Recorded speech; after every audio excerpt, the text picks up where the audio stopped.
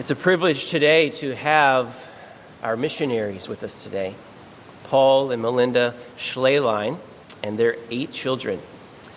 And we have been supporting them, praying for them, holding the ropes with them since 2008. And they have been serving faithfully in South Africa. And Paul is going to come and he's going to share God's word and some things that God's doing in their lives. So Paul, you come please, and just enjoy hearing from him, his heart. And if you get a chance to meet with them, greet them after the service, we encourage you to do so. Paul, you come. Good having you. Thanks, brother. Please turn your Bibles to 1 Thessalonians. 1 Thessalonians, it's wonderful to be with God's people this morning. We've been missionaries since 2006 among the Tsonga speakers in rural Limpopo, South Africa. I arrived as a single man in 2006, and I lived in a little shack for 2 years, hauled my water. We had a serious crocodile attack a year later, and the word of that attack reached the ears of a nurse working in the ICU and triage at Vanderbilt University Hospital in Nashville. And she was studying midwifery.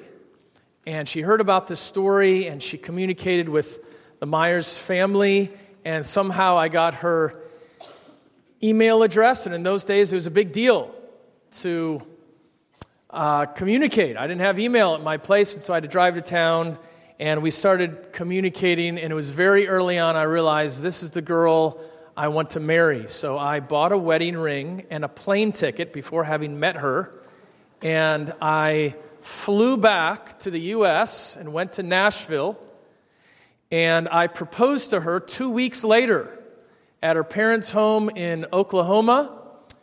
And then I came back to South Africa and built a house for us in the village because I couldn't take her back to the shack. And over a series of months, we communicated, and then I flew back several months later, 2 days before the wedding, and we were married. We were in person for less than 3 weeks before we were married. And people often ask me, would I recommend such a short engagement? And I say, no, that was far too short, 3 weeks, far too short. I would recommend at least a month before you do something like that. The Lord has blessed us since then with 8 children. And like America, Africa is similar in that the houses are getting bigger and the families are getting smaller, but they do very much appreciate children. Whenever we have a new child, they say, Shibongo Shakula, which means your last name is growing. And they are a tremendous blessing to our ministry. We were able to give a presentation earlier in Sunday school. If you'd like more information about our ministry, you can grab one of the prayer cards in back. Here we are in 1 Thessalonians. And the title of my message this morning is The Missionary Cycle. And we're going to learn today of how it is that believers can move from the local church to the foreign field. How do you get to the foreign mission field, and what is your role in that today? Most of you will not go to the foreign mission field as your calling one day, but all of us have a responsibility to be, as it were, in the missionary cycle. All of us must be on one of these 3 stepping stones. If you are a believer today, all of us, all of you have a responsibility to follow this wonderful example of the Thessalonians as they followed after the Lord Jesus Christ. I'm going to read our text this morning from 1 Thessalonians 1, verses 1 through 10, and then I will open us in prayer. And this is what the word of the Lord says. Paul, Silvanus, and Timothy, to the church of the Thessalonians in God the Father and the Lord Jesus Christ, grace to you and peace. We give thanks to God always for all of you, constantly mentioning you in our prayers, remembering before our God and Father your work of faith and labor of love and steadfastness of hope in our Lord Jesus Christ. For we know, brothers, loved by God, that He has chosen you, because our gospel came to you not only in word, but also in power and in the Holy Spirit and with full conviction. You know what kind of men we proved to be among you for your sake. And you became imitators of us and of the Lord, for you received the word in much affliction with the joy of the Holy Spirit, so that you became an example to all the believers in Macedonia and in Achaia. For not only has the word of the Lord sounded forth from you in Macedonia and Achaia, but your faith in God has gone forth everywhere, so that we need not say anything. For they themselves report concerning us the kind of reception we had among you, and how you turned to God from idols to serve the living and true God, and to wait for God, and to wait for His Son from heaven, whom He raised from the dead, Jesus, who delivers us from the wrath to come. Let's go to the Lord in prayer. Who is like you, O Lord, among the gods? Who is like you, majestic in holiness and awesome in your glorious deeds? Blessed be the name of the Lord forever and ever, for in you dwells wisdom and might. You give wisdom to the wise. You give knowledge to those who have understanding. You remove kings, you set up kings. Father, we ask you this morning that the Holy Spirit would do a work within all of us. What can we do outside of the work of the Holy Spirit? Whatever wound, whatever pain, whatever sin is in our hearts this morning, we pray that you would use the Scriptures as a balm to heal that wound. Give us the courage to repent when we ought and to trust the Scriptures where we're not. And we ask these things in the name of Christ. Amen. Robert Moffat was a great missionary to southern Africa in the 1800s. He ministered for many years before he saw real fruit. And one of the men who came to Christ was a man by the name of Afrikaner. He was an African chief. At the end of his life, Afrikaner gave this testimony. He said, "We are not what we were, savages, but men professing to be taught according to the Bible. My former life is stained with blood, but Jesus has pardoned me, and I am going to heaven." That's what every missionary lives for. We cross oceans and cultures because we want to hear that kind of testimony. But it is not unique with Robert Moffat and Afrikaner, because right here in our text today, Paul heard a similar testimony. The context of 1 Thessalonians actually goes back to Acts 17 in Paul's second missionary journey. He had come back from Philippi. Some people believe that he may have actually taken horses to Thessalonica because he was so badly beaten in Philippi. Remember the Philippian jailer? Remember the torture device of being put in the stocks? People had come to Christ in Philippi, and now he moves to Thessalonica. And when he goes to Thessalonica, we're told he was 3 Sabbath days in the synagogue. And as he preached the word of God, as he always did, Scripture says some people were persuaded. Some people came to Christ, and others were jealous and rejected the message. It's the same way today. Our task is to faithfully teach the gospel. It's the Holy Spirit's task to convict them and to save them. We're not the cook. We're the server. We give the message from the Lord Jesus Christ. And some people rejected that message, and Paul ran for his life. They concentrated on Jason. They persecuted Jason. And we're told that the brothers gathered Paul and Silas and urged them to go on to the next place.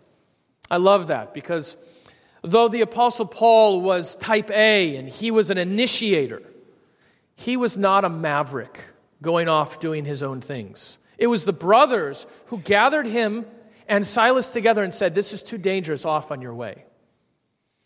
How many missionaries should a church have?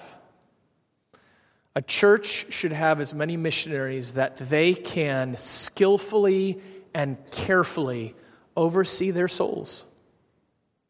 That's what the brothers did with the Apostle Paul and Silas, and they went on their way.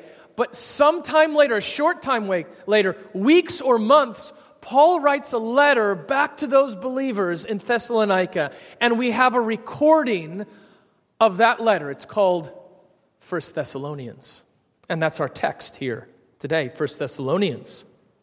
And we pick it up in verse number 4, where he says, "We know, brothers, loved by God, that He has chosen you."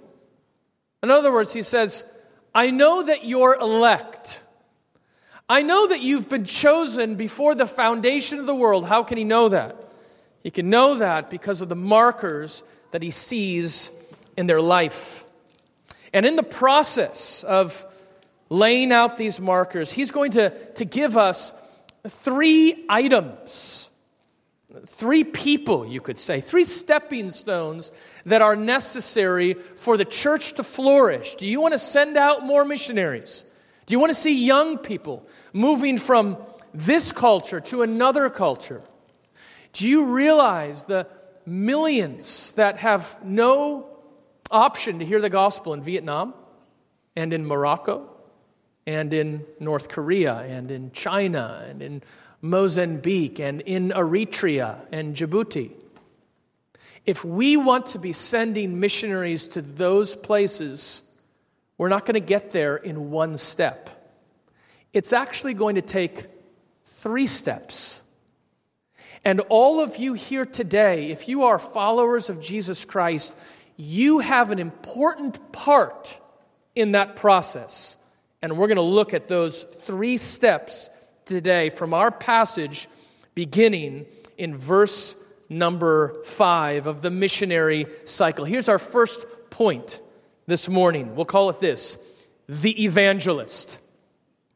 The evangelist. All persuasive gospel preaching has 3 parts. It has the Word, it has the Spirit's power behind the Word, and it has a godly messenger that proclaims the Word. The old Greek philosophers used to say that what would make a speech persuasive was 3 items: the logos, the pathos, and the ethos. The logos was the doctrine. It was the truth. We hear that word in biology, the study of life, or Christology, the study of Christ. So you have to have content.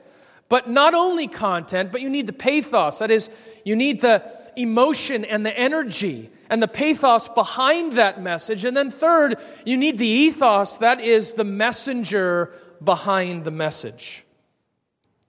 Paul's going to take those 3 and he's going to give us a kind of Christianized version of those 3, which will make a persuasive gospel message. You have family members, you have neighbors, you have coworkers. What is going to make your message persuasive when you give them the gospel?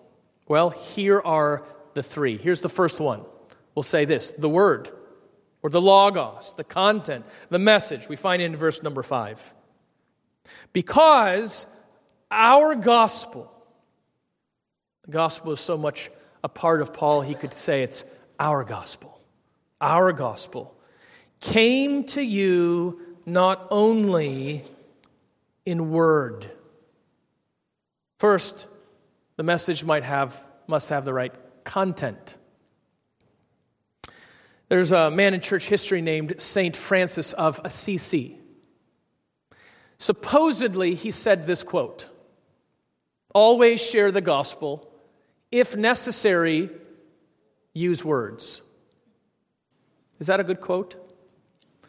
Well, I don't think he really said that, and it's a good thing because it's a terrible quote. Not true. We could say that God has given us 3 autobiographies about himself. We have, first of all, we might say creation. We can learn things about God through creation. We look at Mount Kilimanjaro and we say, there is some great being far above us to create such a beautiful mountain. But general revelation is not enough to save us. The second autobiography, we might say, is conscience. That is, within us, we have an understanding of right and wrong. The way Romans 2 calls it is, the law of God has been written on our hearts. But even conscience is not enough to save because our conscience can be wrong. What we need is a third way for God to speak to us. It's called Scripture. Special revelation. The truth from the Bible. I read an article recently about St. Francis of Assisi, and it was called this: Was St. Francis of Assisi a sissy?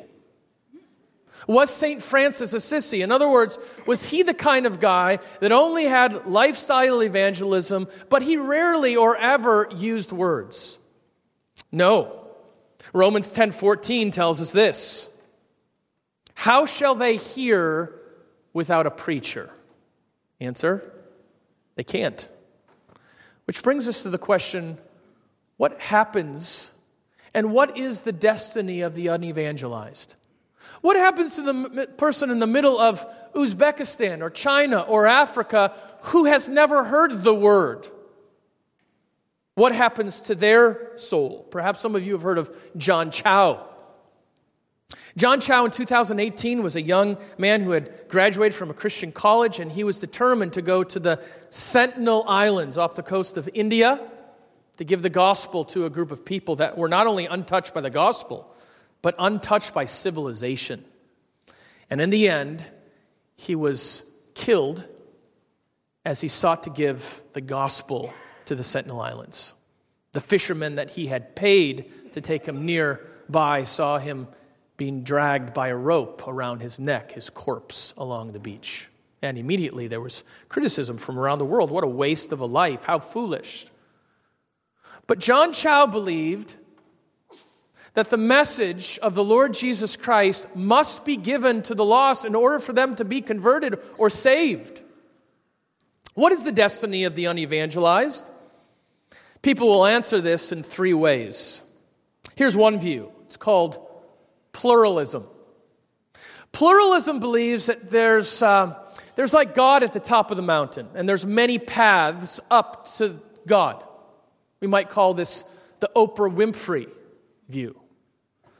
There's many ways to heaven. Desmond Tutu, who is the famous bishop from Africa, wrote a book entitled God is Not a Christian. In other words, Christianity is not the only way. But then we have verses like John 14:6, where Jesus says, I am the way, the truth, and the life. No one comes to the Father but by me. Acts 4:12, there's no other name under heaven given among men whereby we must be saved. It is the name of the Lord Jesus Christ. Pluralism cannot be true. A second view we might call after-death evangelism. God's a good God. He's loving. He's caring. He'll give us a second chance. This is popular with Catholics. It's called purgatory. Not in the Bible, but very much taught by the Roman Catholics.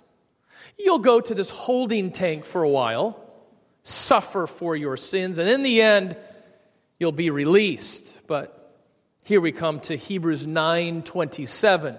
It is appointed unto men once to die, and after that, the judgment. No, the only view left, the biblical view, is something we might call exclusivism. which means that if we do not trust in Jesus Christ alone for salvation, we are excluded from God's kingdom. Acts 17, 30-31. Truly, these times of ignorance God overlooked, but now commands all men everywhere to repent. And so that's why Paul says that he came to the Thessalonians in verse 5 with word, with doctrine, with the message of the gospel. This is why it's so important for missionaries to learn a foreign language. We make fools of ourselves. We make mistakes. We labor. We write cards and vocabulary charts. And we do these things because we know that the gospel comes through the Word. A story I like to tell about one of your dear missionaries who's sent out of this church, Seth Myers.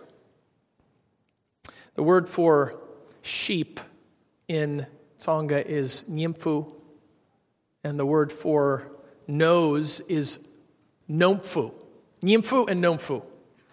Easy to confuse those. And on one particular occasion, we were at a church in Mashamba, and he was preaching zealously, and he confused these words, and he happened to be preaching on the parable of the lost sheep. And he looked intently at the climax of the message and said to them, "Some of you might be that lost nose." He'll leave his lost noses for that one nose. You make those kind of mistakes, but we do that. Why? Because the Word of God comes through the Logos. It comes through a message. It's not enough to see the sun in the sky. It's not enough to have some form of morality in our hearts through conscience. That's why the emphasis of missionaries is the gospel of Jesus Christ. There is a place for drilling wells. There is a place for orphanages. But our foundation must be the message, the doctrine of the Lord Jesus Christ and His gospel, because only that will save and change a nation. Well, not only is the word important, but number two, we would say spiritual power. Again, look at verse 5. Because our gospel came to you not only in word, but, there's something else, but also in power and in the Holy Spirit and with full conviction. Now that sounds wrong for a minute, doesn't it? Came to you not only in word. I thought we believe in the sufficiency of Scripture. I thought Scripture is enough. How can Paul say it wasn't only the word, it was something else? Well, the Word of God is sufficient in this sense. It is our only rule for faith and practice. How can you know the way of salvation? How can you know the way of sanctification? The Scriptures. And yet even the Scriptures, if not accompanied by the Holy Spirit, will fall flat. Why was Paul so successful as a missionary? Was it the methods that he used? No, the secret to Paul's success was the Spirit of God that had convinced his hearers of the truth of the gospel. And so we pray. As we teach the Word of God to our loved ones, we pray that the Holy Spirit would convict and affirm and pull and soften and call and change and illumine and transform, because we know we need the Holy Spirit's power. Number 3, not only the Word, not only the Spirit's power, but also the ethos. That would be the character behind the message. You know, this is the end of verse 5, what kind of men we prove to be among you for your sake. I sometimes hear preachers say things like this: hide me behind the cross when I preach. Well, that might be a good statement if we mean, help me to be humble. But we can't ever hide behind our message. We are there. We're a part of the message. And the speaker, the messenger, is a part of the message. That's why when we have the qualifications of a pastor in 1 Timothy 3, those 16 qualifications, almost all of those are character. One of them is the ability to teach, apt to teach. But most of those are character because the Bible knows how much character is a part of the message of the preacher. John Bunyan was a great preacher many hundreds of years ago. He wrote my favorite book, Pilgrim's Progress. In those days, it was often illegal to preach. He was called a nonconformist because he would not conform to some of the man-made rules that his nation had invented. And so he was thrown in prison. And he was told that as soon as you stop preaching, we'll let you out of prison. John Bunyan said, "The moss would sooner grow on my eyebrows before I agreed to stop preaching." And he remained in prison for 12 years, away from his children, away from his wife. Do you know that at the end of those 12 years, when he was released from prison, he was greeted by a church building packed with people because they wanted to hear from the man who really believed what he said. That's verse 5. It came in power and in the Holy Spirit and with full conviction. He was really persuaded by what he said. This is why it's so important for missionaries to live among the people. This is why it's so important for us to be salt and light in our communities so that they can see us. Missionaries should eat and walk and talk and suffer and rejoice and sing among the people. How dangerous are the missionaries around the world where they will parachute into a particular place, preach a message, give an invitation, hands go up, and then off they go. Oh, how dangerous that is. I've seen often where they might visit a missionary. He's been there for 10 years. He's learned the language. He's learned the culture. Few people have come to Christ. Now you have Joe American who comes in, doesn't know the culture, doesn't know the language, gives a message, hands go up, he's got his numbers, and now returns home. Made life twice as difficult for the missionary. Before he was among a people who were lost and knew they were lost. Now he's among a people who are lost who think they're saved. How important it is for us to have ethos behind our message. That's what will make it persuasive. Paul said it this way in Acts 20, in verse 18. To the believers in Ephesus, you yourselves knew how long and how I lived among you the whole time from the first day I set foot in Asia. Oh, you saw my life. You saw the life behind the message. So point number 1, the evangelist. Paul goes to the Thessalonians. He gives them the gospel. His message was persuasive. Why was it persuasive? Because it came in word. It had the right doctrine. It came with pathos. That is, it came with spiritual power. And third, it came with ethos. It was a godly life behind that message. And therefore, it convinced Paul that the Thessalonians indeed were elect. They were chosen of God because of the way they had been given the message. Number 1, the evangelist. Number 2, we might call the emulator. What's our next step? Some of you are new Christians. You come to Christ. What should you do now? Well, the Thessalonians give us a wonderful example of what to do next. Verse number 6. And you became imitators of us and of the Lord. The word for imitators there is the word mimetes. We get our word mimic or mime from this word. It means to do what another person does. And notice who they mimic. Notice who they mime. It says of us and of the Lord. Of course, we are to be imitators of God. as Ephesians 5:1 says. But oftentimes, one of the easiest ways to imitate God is by imitating a follower of the Lord Jesus Christ, which is why Paul could say in 1 Corinthians 4:16, I urge you then, be imitators of me. That's a good thing to say. Paul could look at those baby Christians and he could say, imitate me, follow me, of course, as I follow Christ. One of my favorite men in church history is a preacher by the name of Christmas Evans. He was born on Christmas, so they named him that. He was born in Wales hundreds of years ago in the 1700s, born in 1766. He was sometimes called the one-eyed preacher because he was involved in a fight before he was converted and his eyeball was plucked out. So they called him the one-eyed preacher. He was very poorly educated, came to Christ in his teen years, and secretly always wanted to be a preacher, but thought he never could be because of his lack of education.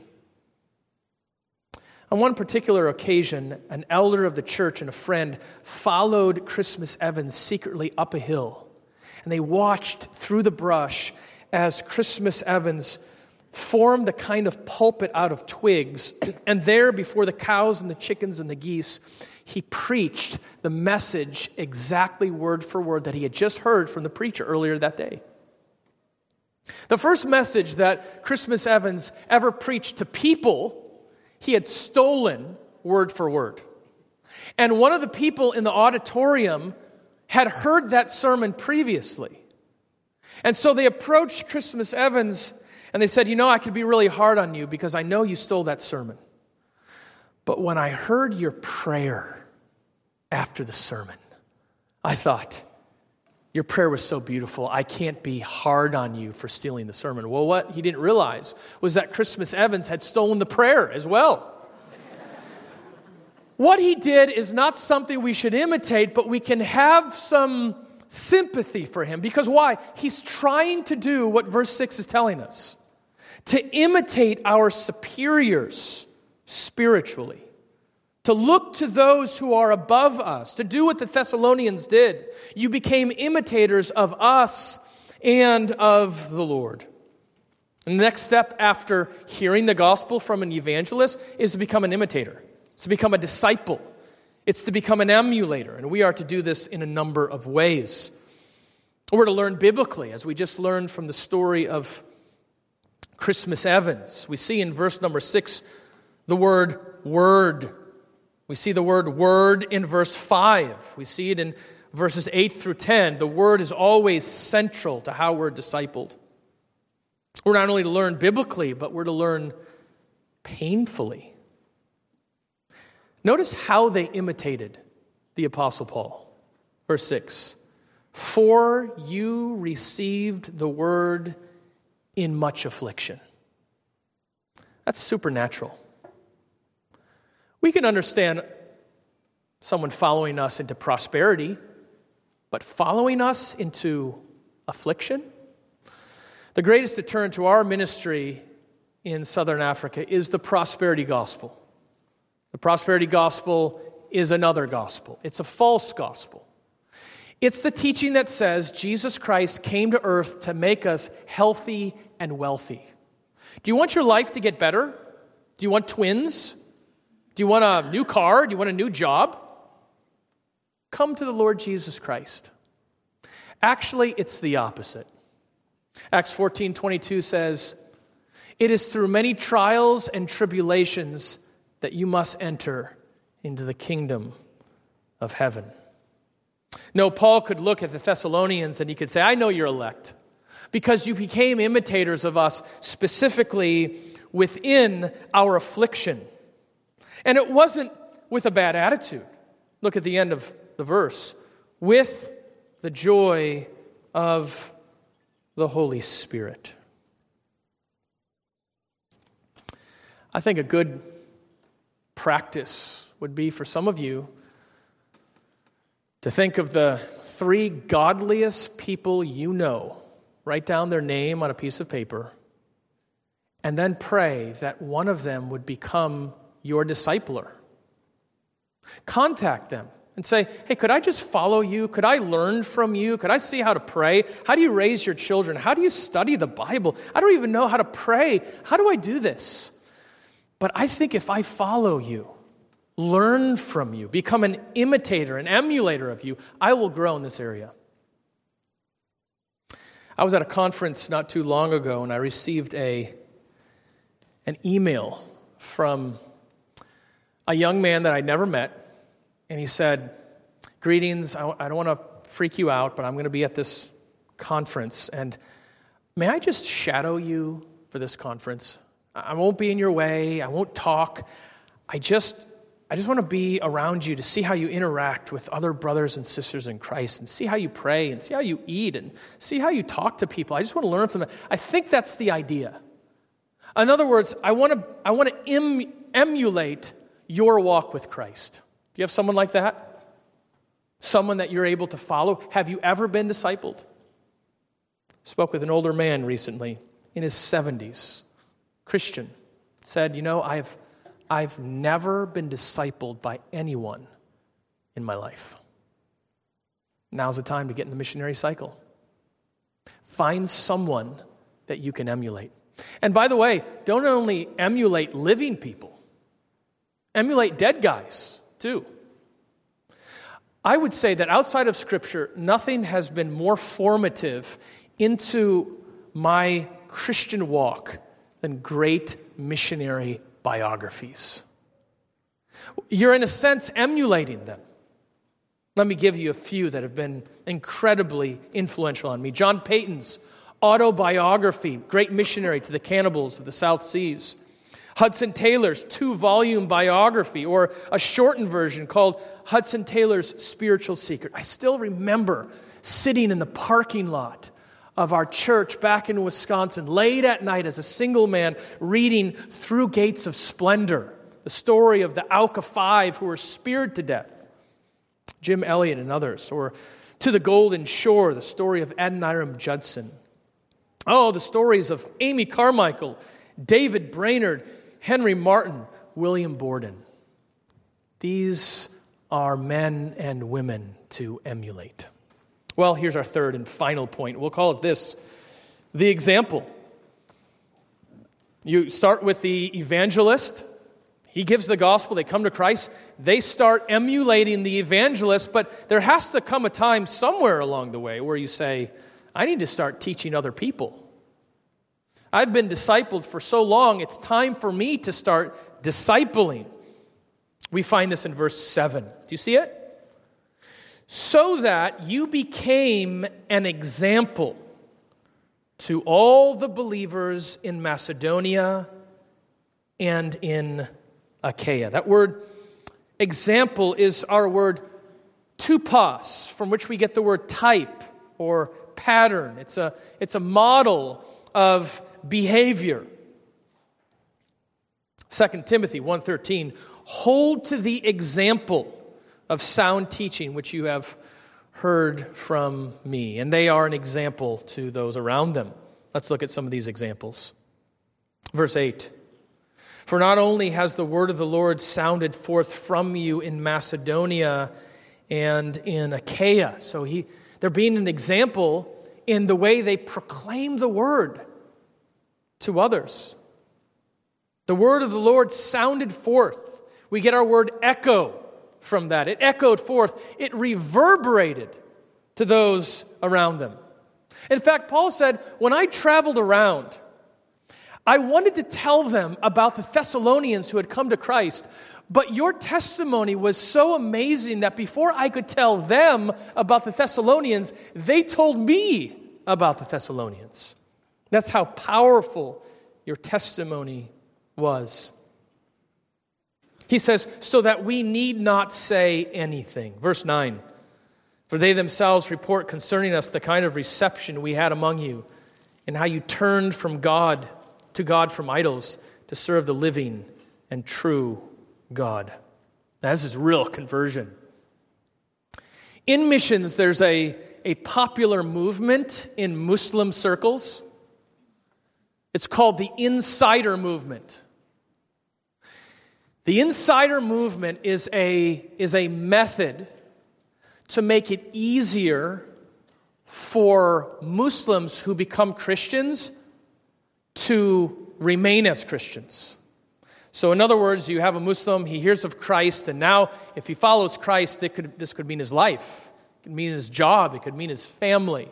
And so the Insider Movement ideology says, so this is what you need to do. Keep your name, keep going to the mosque, keep on praying with everyone else, but secretly you'll be praying to Isa, you'll be praying to Jesus. And that way you don't have to suffer all of the consequences. Contrast this with Ephesians 19, verse 19, where they burned their books at a great personal cost because they were turning their backs on their old life to follow the Lord Jesus Christ. That's what we find here. You turned to God. That's the word conversion. To turn. You turned to God from idols to serve the living and true God, and to wait for his Son from heaven, whom he raised from the dead, Jesus, who delivers us from the wrath to come. One of my favorite questions in our catechism that we wrote for the Tsongas is this: why did Jesus come to earth?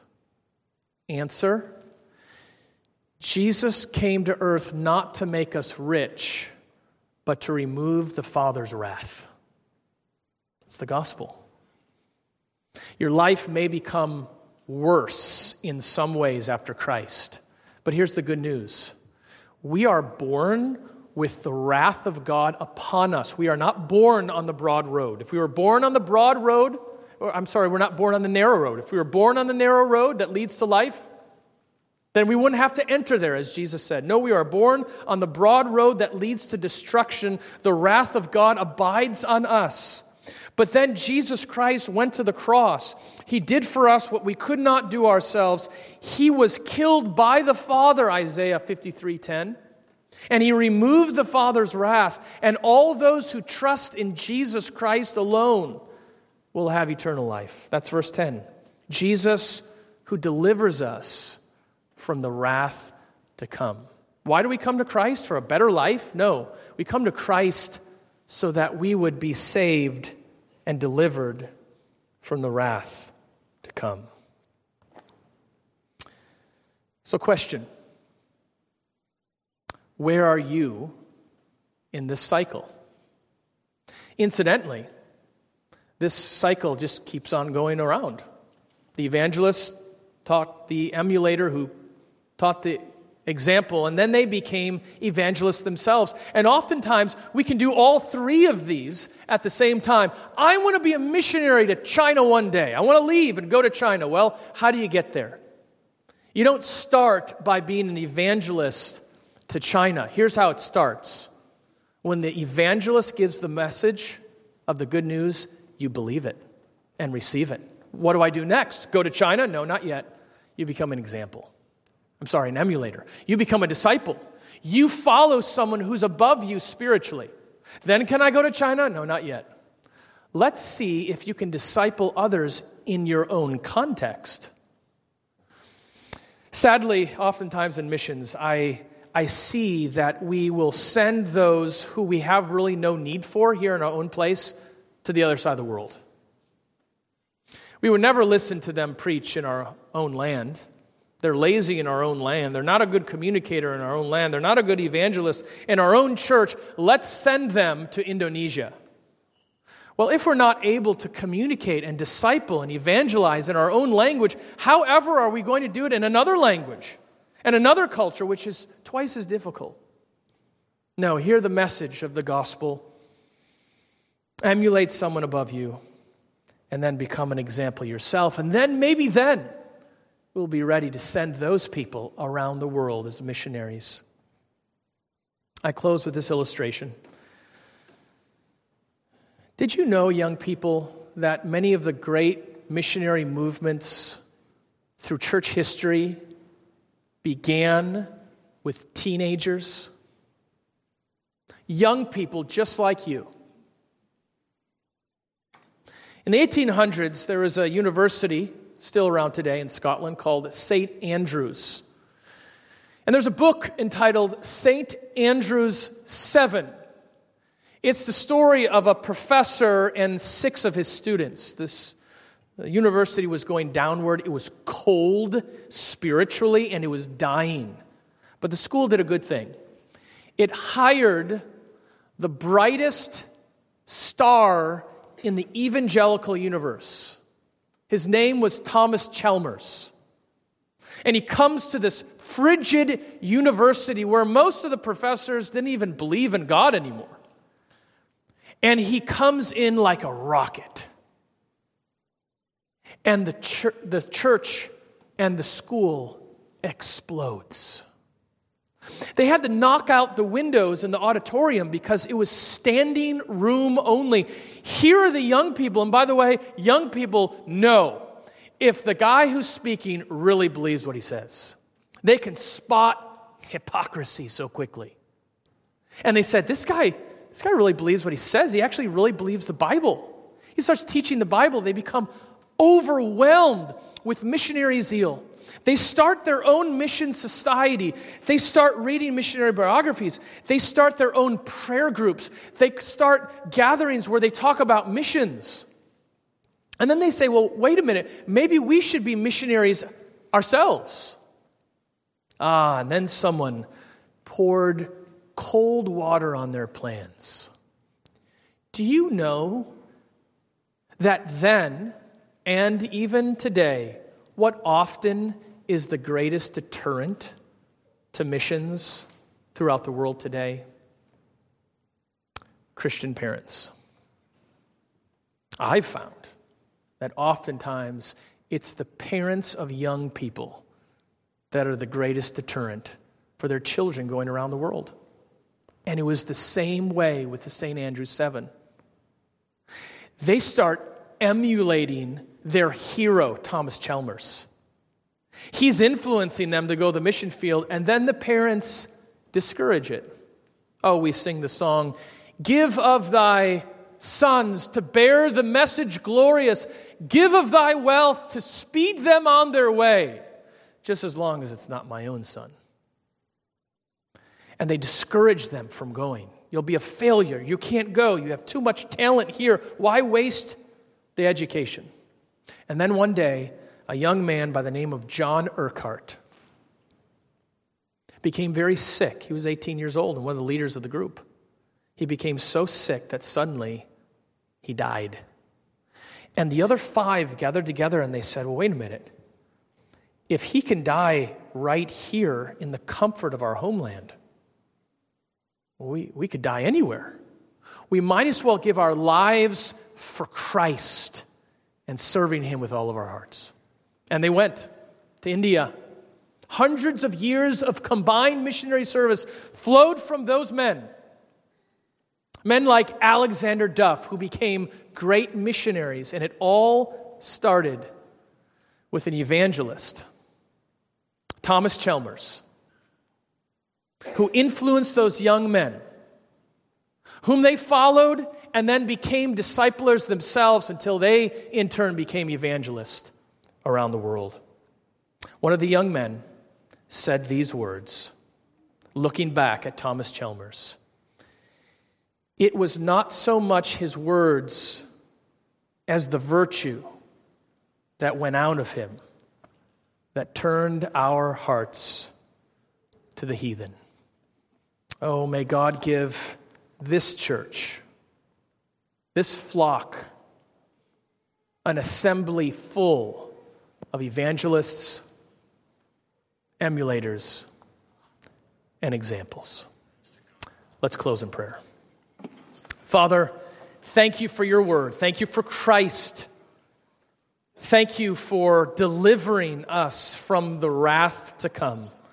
Lord, raise up within this assembly believers who will spread the gospel of Jesus Christ, emulate their spiritual betters, and then become disciplers themselves, that we may flood the foreign mission fields with missionaries for the cause of Christ. And we ask these things in Jesus' name. Amen.